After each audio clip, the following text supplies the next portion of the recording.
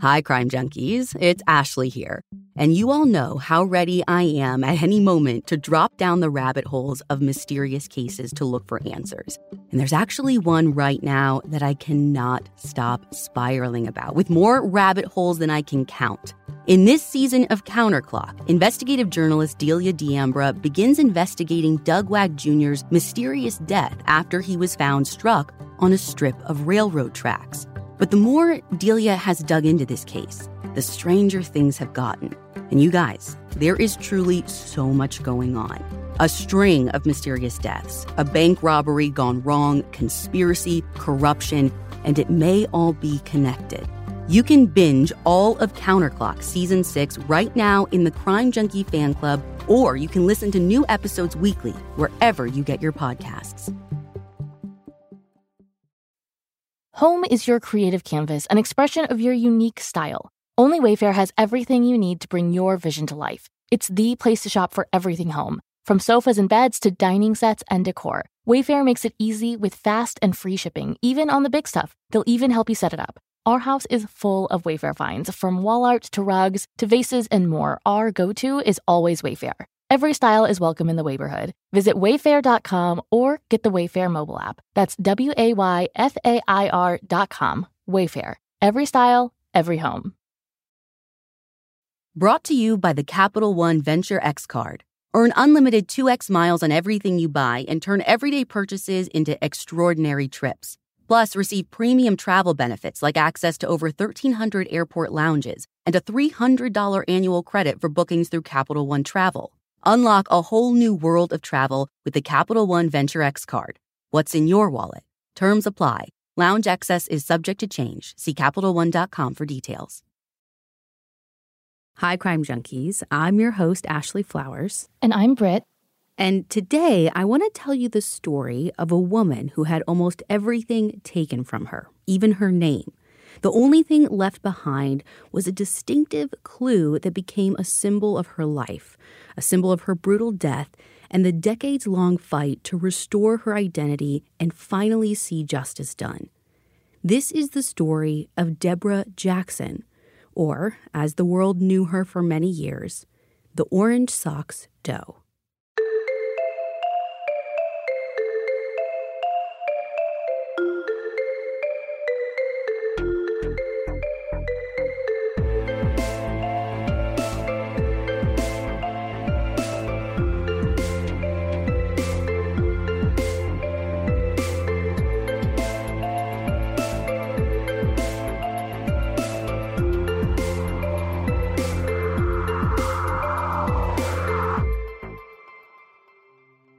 On October 31st, 1979, on Interstate 35, which runs through central Texas just north of Georgetown, two men are driving down the highway when they look out their window and see something strange. It looks like a naked woman lying in a drainage ditch under an overpass with a guardrail up top, but their minds won't even let them go there. The two guys share a look, and they're both thinking the same thing, it's Halloween. If there ever was a day when someone's mind is going to play tricks on them and conjure up something creepy, well, it's probably going to be today on Halloween, right? But as they drive by again to check, the terrifying reality starts to sink in, and they're forced to face the truth because right there, sprawled on her side, face down in that ditch, is in fact a woman's body. The two men rush to call 911. When police get out there to the scene, they find the woman's body totally naked except for a pair of orange socks and a silver abalone ring on her right middle finger. They can see some bruises and discoloration on her body, but nothing to indicate right away how she died. There's also a paper towel with her body that police think she was using as a homemade menstrual pad. Okay, so even without visible injuries, they have to be thinking she was murdered. Oh, definitely. But, aside from a couple of spots of blood, there's nothing to suggest the woman died even right here. And without any visible injuries, is this menstrual blood? Police don't know. I mean, it's part of what makes this whole scene so strange. In the ditch, police find a couple of matchbooks. Now, one of them just has a Motel 6 logo without any other kind of identifying information, but the other one is from a Holiday Inn in Henrietta, Oklahoma, which is over 6 hours north of Georgetown. According to KVUE News, there's a wide trail of flattened grass up at the top of this culvert directly above where this woman's body was. Now, the trail ends right at that guardrail, right up at the top. So police, to them, it looks like she may have been dragged from the road to this guardrail and then dumped over the side into the ditch. Police search all through the area for other potential evidence, anything that might be connected to this woman, but they find nothing. Again, they don't even find her clothes. Everything feels like a huge mystery because finding out what happened to her is only half the puzzle, right? I mean, the other half is figuring out who she is. Yeah. And actually, her case might be part of an even bigger puzzle because, you see, if the autopsy does show that her death was a homicide, she'll actually be the fourth victim found murdered on the highway in the past month alone. First came Sandra Dubbs, who was found south of Austin on October 8th. She was stabbed 35 times and sexually assaulted. A couple of weeks after Sandra's body was discovered, a married couple named Molly and Harry Schlesinger were found shot to death in their store north of Austin on October 23rd. And then, of course, there's orange socks on Halloween. Well, that is kind of a lot. So do police think the murders are connected? At this point, they're not saying one way or another, but I have to think that the possibility is at least on their minds, you know? Yeah. The very next day, an autopsy confirms law enforcement's suspicions. The woman was murdered. Specifically, she'd been strangled from behind by someone using their bare hands.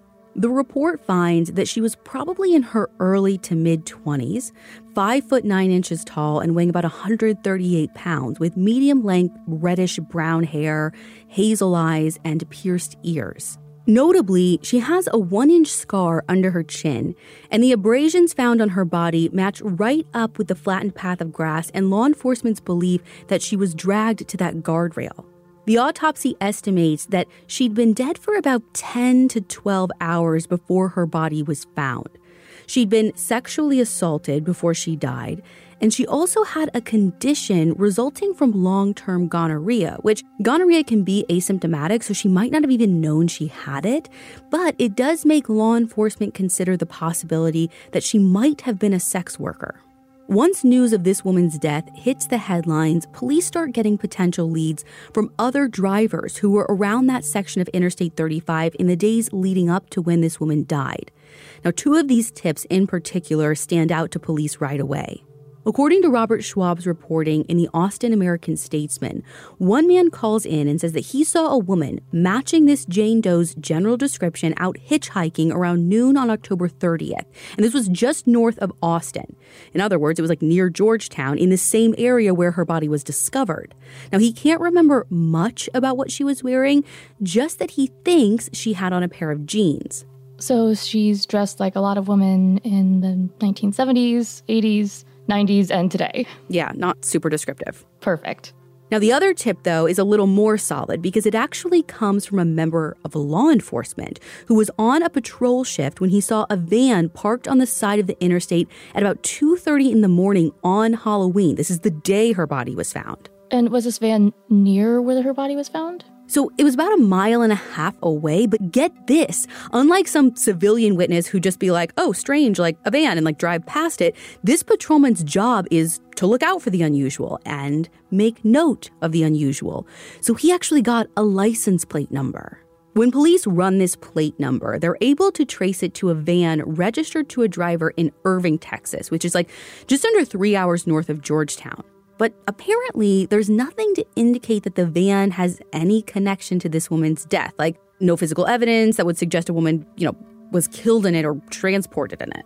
Okay, but how can you even be sure of that with strangulation as the cause of death?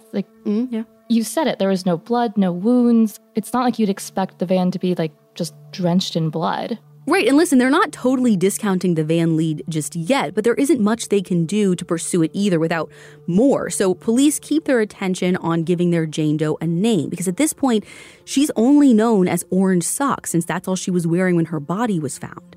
Police do release a composite sketch to the public in hopes that someone will recognize her. And here, but I'll show you what they released. Okay, I mean, this is a pretty, rudimentary pencil sketch. She has pretty defined eyebrows, dark hair, looks like dark eyes maybe, possibly a wide nose, but there's nothing really notable about this. Yeah, far from a photograph. And if you're listening in our fan club app, you guys can see it right there. But in addition to releasing this sketch, police also start combing through local missing persons report, looking for anyone who could match their victim's description. But there's nothing. They expand their search throughout the state, then into missing person reports from outside of Texas. I mean, yeah, of course. I mean, my first thought was Oklahoma because of that Holiday Inn matchbook. Well, yeah, but even opening it up out there gets nothing. By the time 1979 comes to an end, police are no closer to the truth about who she is or who killed her. And with no real updates to share, the media attention fades. The more time passes, the more it seems like the case of Orange Socks is in danger of falling by the wayside, just like so many other female homicide victims who could be viewed as social outcasts. Right. I remember when we talked about Vicki Lynn Harrell last summer and how her case hardly got any coverage, but when she did, the media made very sure to mention that she was divorced and may have been a single mother. Forget the fact that this poor woman had letters carved literally into her chest. Let's focus on how she had broken some cultural taboos. It was so gross.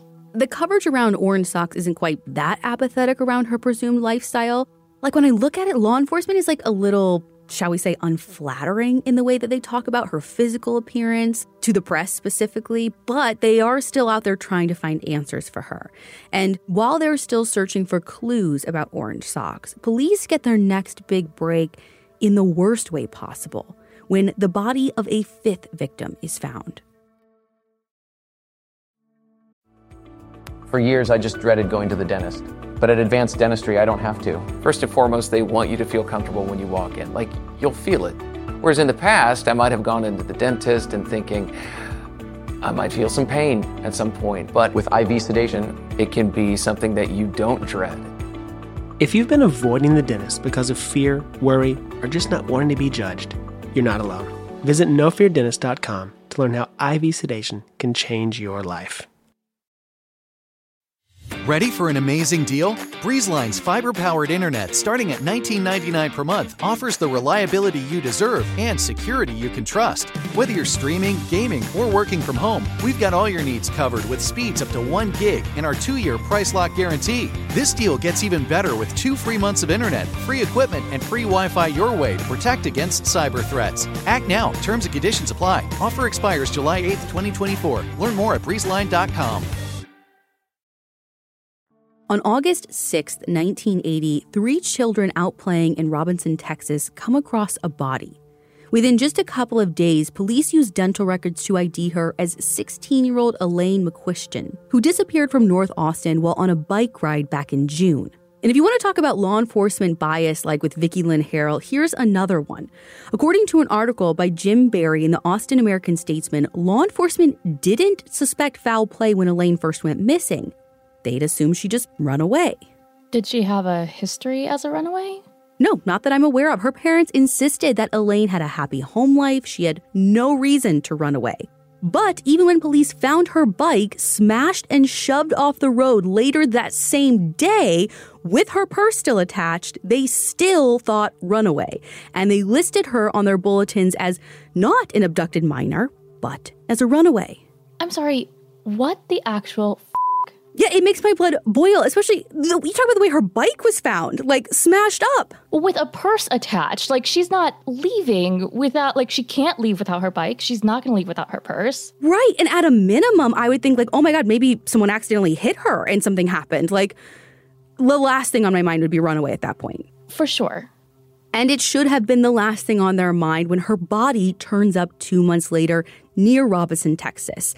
Again, she is not a runaway. She'd been abducted, sexually assaulted, and killed. So do police think Elaine's murder might be connected to Orange Socks or no? Because to me, at least, they seem shockingly similar. Well, I mean, that's just it. Almost all of these murders from along the highway are shockingly similar.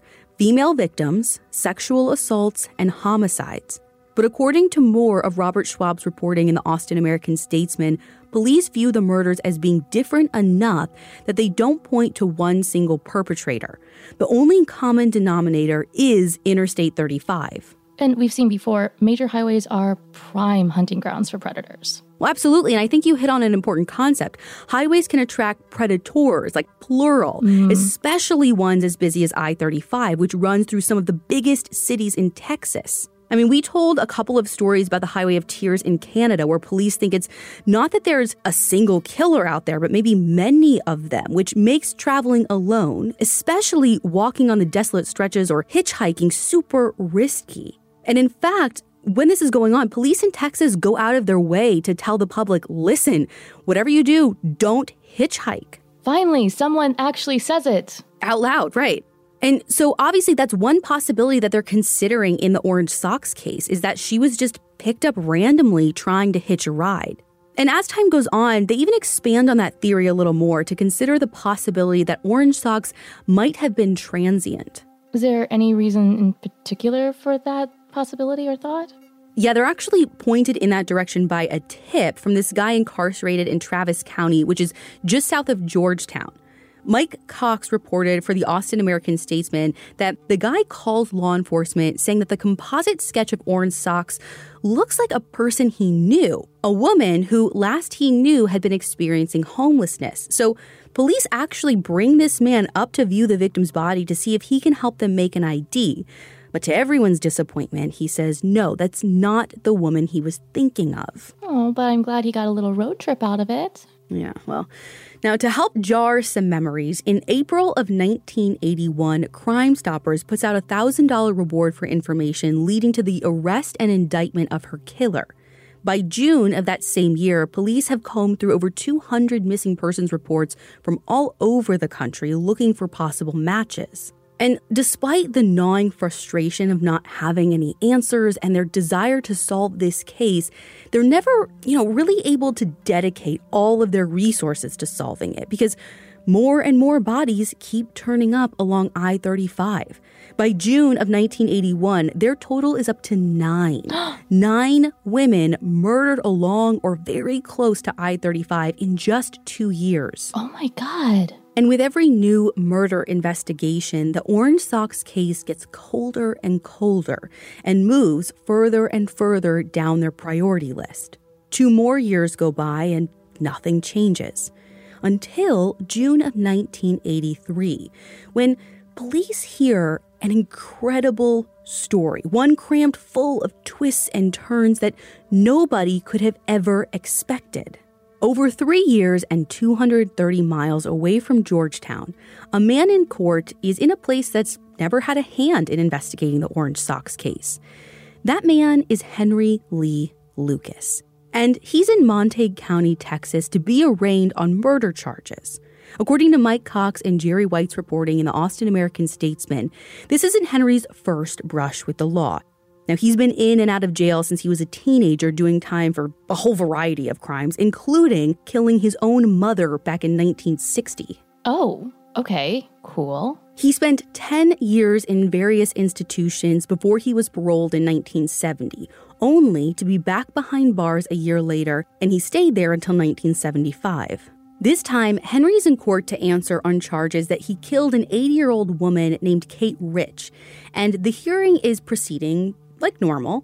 That is, right up until the moment when the judge asks Henry if he understands the seriousness of being charged with murder. To which Henry answers, according to that same Austin American-Statesman piece, quote, "Yes, sir. I have about 100 of them." End quote. Wait, like 100 people? Yep.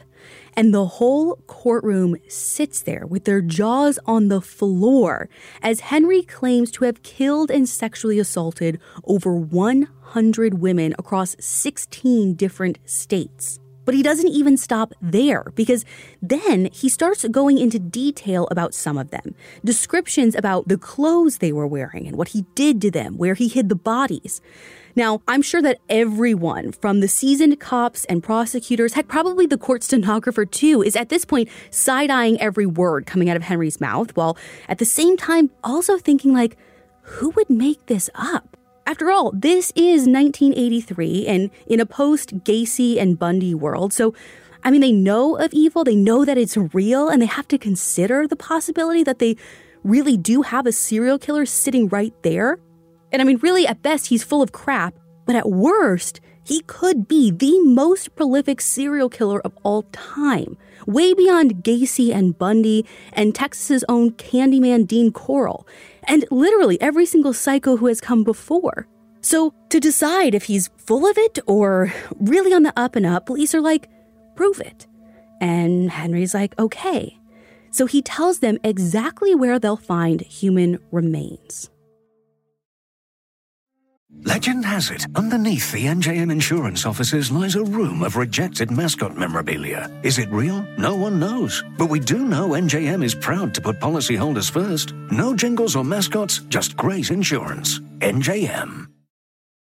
McDonald's presents Burger Reviews by Hamburglar. Today's review, the hotter, juicier classic burgers. Mr. Hamburglar. Robble, robble. He said, of all the McDonald's burgers I've ever hamburgled, these are the hottest, juiciest, and tastiest. Brabble. Hurry in and enjoy one of our $3.50 bundles, like a daily double and small fries for a limited time. Price and participation may vary, cannot be combined with any other offer comparison to prior classic burgers. Ba-da-ba-ba-ba. When police go to this field Henry indicated, they find, in fact, human remains, exactly where Henry said they would be. According to Gail Reeves and Doug Clark's reporting for the Fort Worth Star-Telegram, police believe the remains belong to a 15-year-old girl named Frida Powell, who you'll see referred to by her nickname Becky in some articles, and who, this makes my skin crawl, but under Texas law, she was Henry's common-law wife. Oh my God. Wait, you said she was 15 years old? Yeah. And you said common-law wife. How long had they been together? Yeah, get that math. So criminologist Colin Wilson writes in his book, A Plague of Murder, that Frida was 11 years old when they first met. She had an intellectual disability, and Henry took full advantage of that. And he killed her because she didn't want to be on the run with him anymore. She wanted to go home. Because she was a child. Oh my God. Anyway, authorities charge Henry with Frida's murder, but the floodgates have just started to open. Henry is more than willing to keep talking. He seems almost eager to keep confessing and getting this all off his chest. According to more of Gail Reeves' Fort Worth Star-Telegram reporting, Henry confesses to the rape, murder, and post-mortem rape of a young female hitchhiker that he picked up in Plainview, Texas in December of 1981. Her body had been found in Hale County, Texas, before the end of 1981. And I do mean her body, because her head didn't turn up until 2 months later, over 700 miles away in Scottsdale, Arizona. And who is she? Police don't know, and neither does Henry. But they charge him with her murder anyway. And by the end of the week, police are confident in naming Henry as a prime suspect in the unsolved murders of women in Oklahoma, Louisiana, Illinois, Michigan, West Virginia, South Dakota, Minnesota, Oregon, New Mexico, Arizona, Florida, California, Utah, and Missouri. But he's just getting started. Henry keeps talking. The scope of his alleged crime grows, and law enforcement is there every step of the way, taking down details, asking questions, doing everything they can to keep Henry talking while they scramble to start verifying what he's telling them. According to the Tyler Morning Telegraph, it's going to take police months to sift through all of this information. And when they finally do, right there among Henry's confessions are some crimes that Texas officials know all too well, the I-35 murders. During a 2-hour-long interrogation session, Henry tells police that he picked up a female hitchhiker off Interstate 40 just outside Oklahoma City. He thinks her name might have been Judy or Joni or something like that. Obviously not a priority for him since he proceeded to sexually assault her and then murder her. But instead of dumping her body in Oklahoma, Henry tells police that he kept it with him, driving across state lines deep into the heart of Texas along Interstate 35 before finally dumping her naked body in a culvert just a few miles north of Georgetown. At this point, police are leaning forward in their chairs, listening to every word coming out of Henry's mouth. It's been almost 4 years at this point since Orange Socks was murdered, and to this day, they still don't know her name. The anticipation is so thick in the air, they can practically taste it as they ask about specifics, like, did he strangle her? And Henry says yes. Okay, so maybe this is me just being a cynic, but what makes police jump straight to Orange Socks that fast?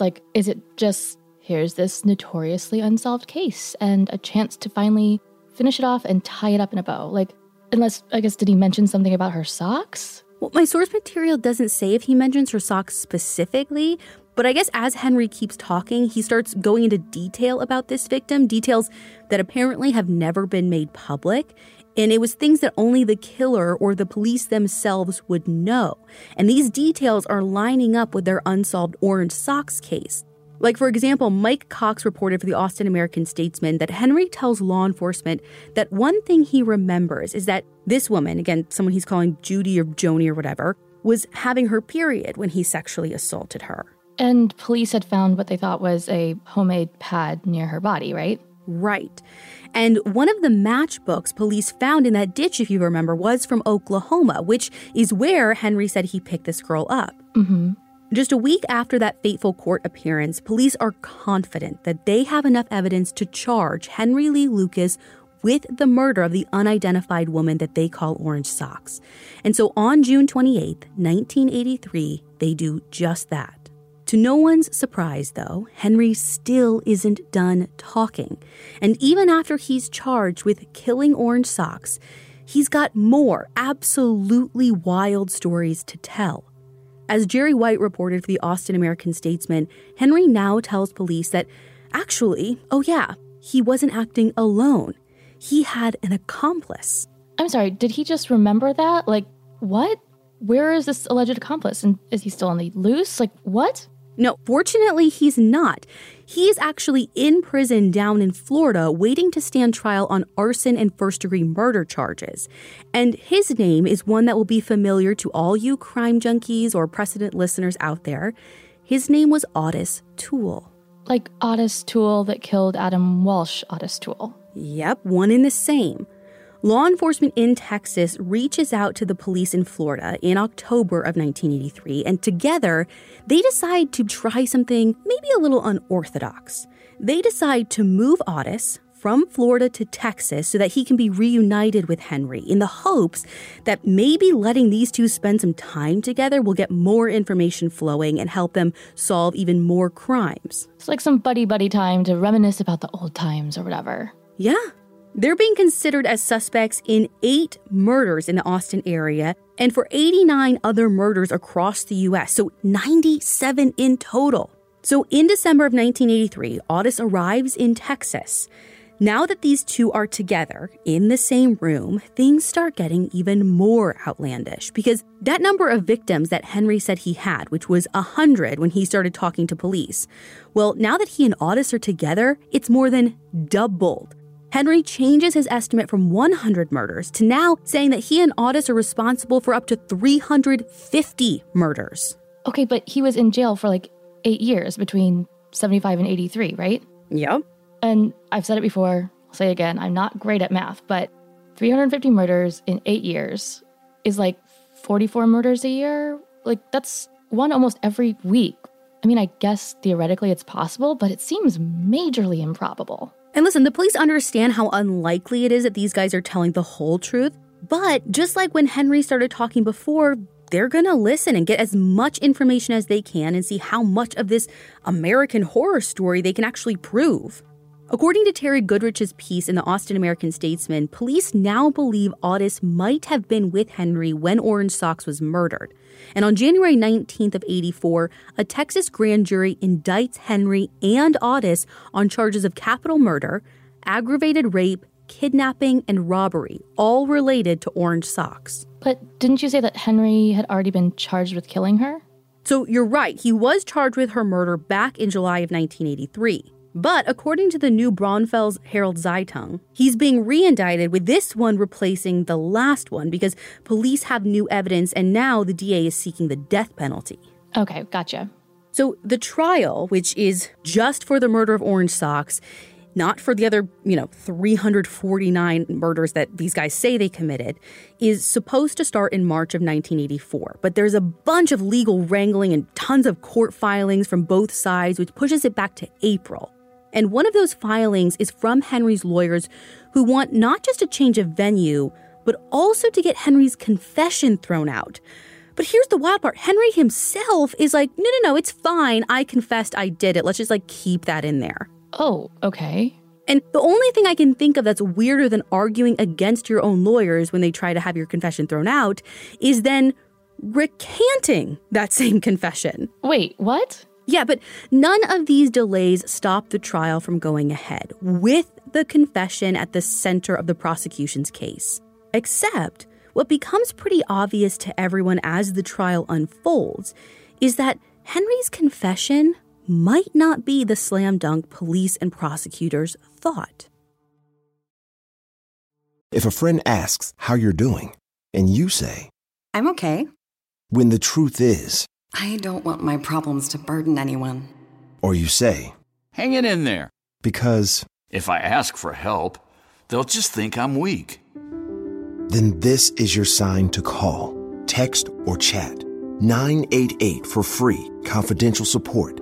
Anytime. You don't have to hide how you feel.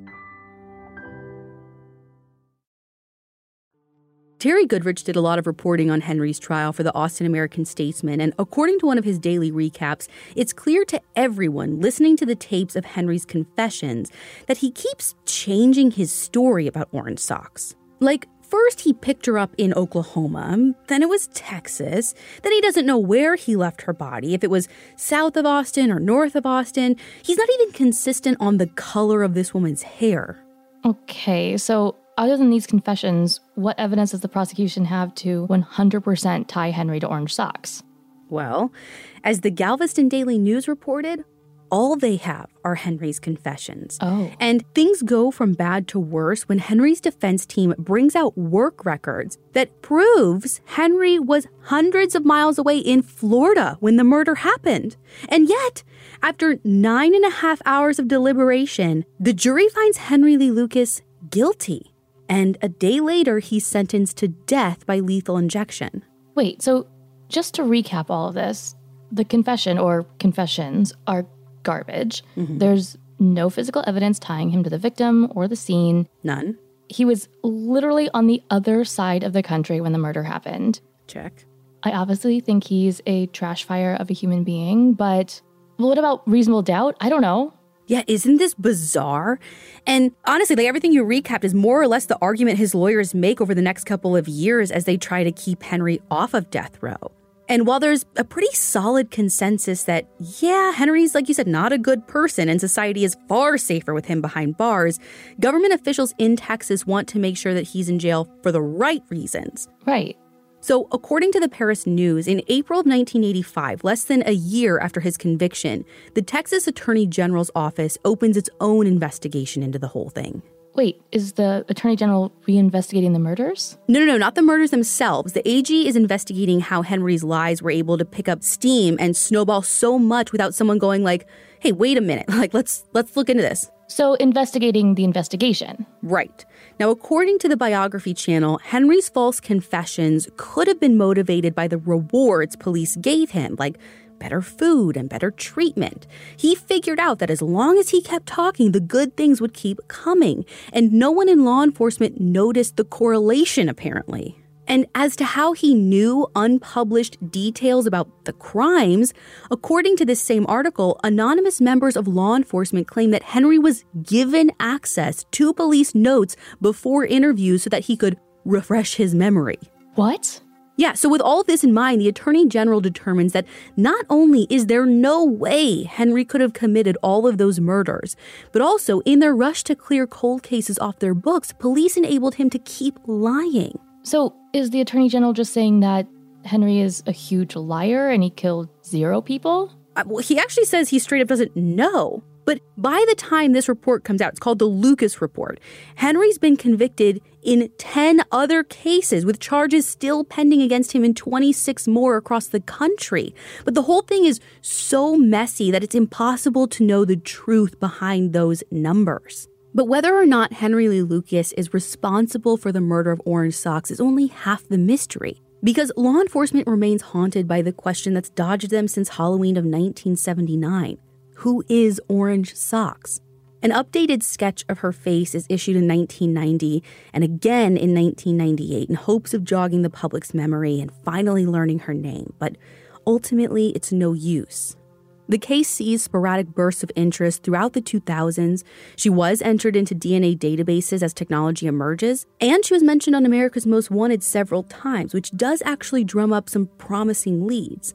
One in particular looked amazing, coming from a sibling duo from California, wondering if she was their sister who'd gone missing with an abusive boyfriend. But ultimately, DNA testing proved that it wasn't her. In 2017, the Williamson County Sheriff's Office puts together a task force of retired officers to close some cold cases from across the area, starting with Orange Socks. In 2019, a forensic sketch artist does an updated drawing of Orange Socks, and here I do want to show you this one, compared to the one that came out in 1990. So the most recent one is the one on the right, and again, you guys can see this if you're in our app. I mean, the most recent one is obviously more detailed. In my opinion, she looks younger in the most recent one, but maybe that's just me. Like from the very, very first drawing, her nose is a little bit wider. She kind of has a frown. In this new one, her face is maybe a little bit rounder, not quite as long. Maybe her eyes are lighter, but the biggest thing that just stands out to me is she just looks so, so young. Well, in June of 2019, a woman sees the updated sketch and calls police, saying that she believes Orange Socks could be her sister. Now, at first, police don't get their hopes up. I mean, it's been 40 long, miserable years of lies and false leads and countless heartbreaking dead ends. But nevertheless, they listen to this woman's story and they ask her if she'd be willing to provide a DNA sample. She agrees. Off it goes, leaving police once again to just play the waiting game. And 2 months later, in August 2019, the results come back. And they prove, beyond a shadow of a doubt, that this woman is Orange Socks' sister. And she is able to give law enforcement what they've spent almost 4 decades searching for: a name. Deborah Louise Jackson. According to Drew Knight and Hank Cavanero's piece for KVUE News, Deborah was 23 years old when she died and had left her home in Abilene a couple of years before her death. Her family had actually never reported her missing. Why not? Well, nothing in my source material gives an exact reason, but I mean, we've seen this with a lot of Doe cases before, right? I mean, even if they leave for a little while on their own and then they never call back, and often family members think that they don't want to be in touch. Right, and like, you also, as a family, as a parent, as a sibling, like, you don't want to just assume the worst, especially back then. Like, even now, like, you don't want to think of the worst case scenario. It's easier just to tell yourself, you know, they don't want to have contact with us anymore. They don't want to be around anymore. Let's just let them live their life, instead of thinking, you know, they could be dead on the side of a highway. Totally. I mean, if you just skim the surface of this story, it has all the hallmarks of a quote-unquote happy true crime ending. The victim got a name, a bad guy went to jail, justice was done, the system did its job.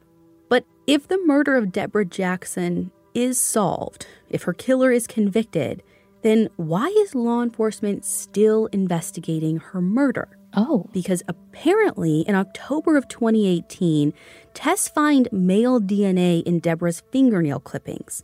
Now, it's not enough to develop a genetic profile, but a few months later in February of 2019, police working Deborah's case get a break.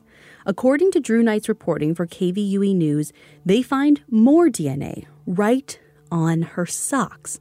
And preliminary testing shows that DNA came from at least 2 male contributors. Any chance they're Henry and Otis? I wish I knew. As far as my research shows, the results of the latest DNA testing haven't been made public yet. But, I mean, again, to me, like, if it's the guys that you convicted for this, like, isn't that easy to tell?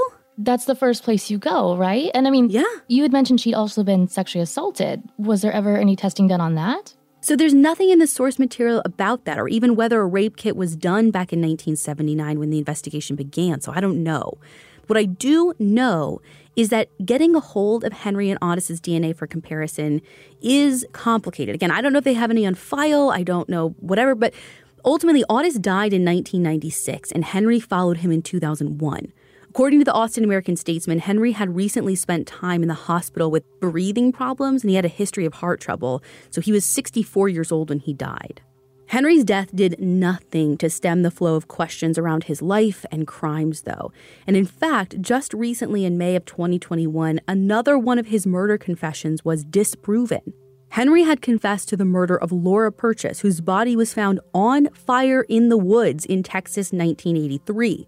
He was convicted for that crime in 86, but according to Oliver O'Connell's piece in The Independent, genetic genealogy testing, which, unlike Henry Lee Lucas, does not lie, led them to a 75-year-old man named Thomas Elvin Darnell. Yeah, and I wouldn't be surprised if every word out of Henry Lee Lucas's mouth was a lie. Well, maybe not every word, right? Like sometimes he did lead police to bodies. I mean, remember Sandra Dubbs, whose body was found with 35 stab wounds?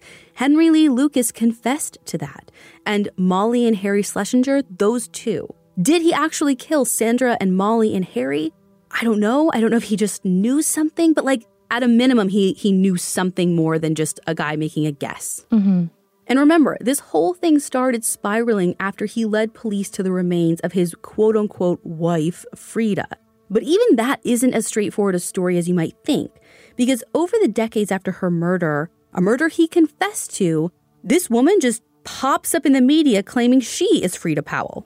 I'm sorry, what? Yeah, according to Ken Delaney's reporting for the Fort Worth Star-Telegram, she tells the media that she's been in hiding for all these years because she was afraid she'd get tangled up in Henry's web of lies and legal trouble, but now she's ready to tell the truth. But I haven't even gotten to the wildest part yet, because get this, Henry believes that it's her. What? Yeah, and he keeps believing she's Frida Powell, even after she admits that the entire thing is bogus, and that she's actually a woman named Phyllis Wilcox. Okay, and why is Phyllis Wilcox pretending to be Henry's dead child bride? Apparently she was trying to help him. Like she was basically a fangirl obsessed with serial killers. Okay, but you said that he confessed to Sandra, Molly, Harry. What about Elaine, that 16-year-old who was abducted off her bike? Was he ever tied back to her? No, with that case, 4 young men ended up being on trial for kidnapping and her murder in connection with that case. Nemesio Carmona, Ruben Teo, Faustino Gonzalez, and Joe Riojas. Nemesio and Ruben were both convicted, not of murder, but of kidnapping. Joe was acquitted on all charges, and the jury couldn't reach a verdict on Faustino, so he walked free too. But no Henry Lee Lucas on that one.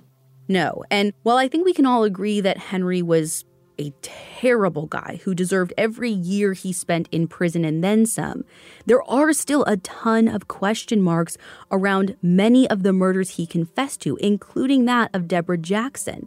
And sure, he was convicted, but did he do it? We're actually going to put a poll up on Instagram. We want to hear what you guys think. Do you think Henry Lee Lucas killed her, or was it someone else? Because that's the thing of this, like, it's one thing to put someone behind bars who deserves to be there, and he should be far away from society for the murders he did commit. But if he didn't kill her, that means someone else did who's walking free. Yeah. The investigation into Deborah's death continues to this day. She was also known as Deborah Louise Larned and Deborah Louise Moon, and the Williamson County Sheriff's Department asked that anyone with information please get in touch with them. You can email them at coldcasetips@wilco.org or call 512-943-5204. We'll have all that information on our website as well as our show notes.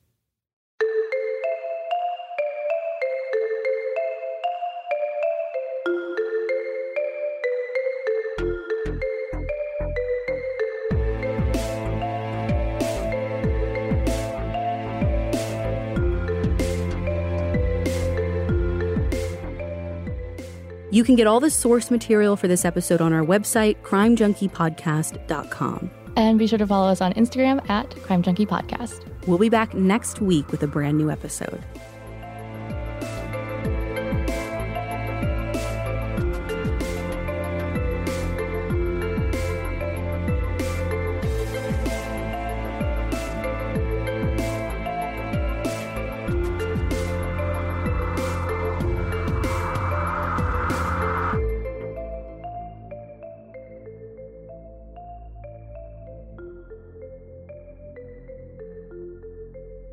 Crime Junkie is an Audio Chuck production. So, what do you think, Chuck? Do you approve? Do you know someone struggling to figure out their mental health benefits? The Mental Health Insurance Assistance Office is here to help. Find us at insurance.ohio.gov/GETMHIA or call us at 855-438-6442. Don't wait. The Mental Health Insurance Assistance Office can help you figure out what mental health insurance benefits may be in their plan. Call us today at 855-438-6442. Your home is your place of peace. It's clean. It's welcoming. And it's definitely not crawling with invading insects if you use Ortho Home Defense Max. Use it indoors on non-porous surfaces to treat and prevent cockroaches, spiders, and ants for up to 12 months. So your home can stay your place of peace, your work-from-home office, and your family's headquarters. Kill bugs inside, keep bugs outside, and love your home. Visit ortho.com for more.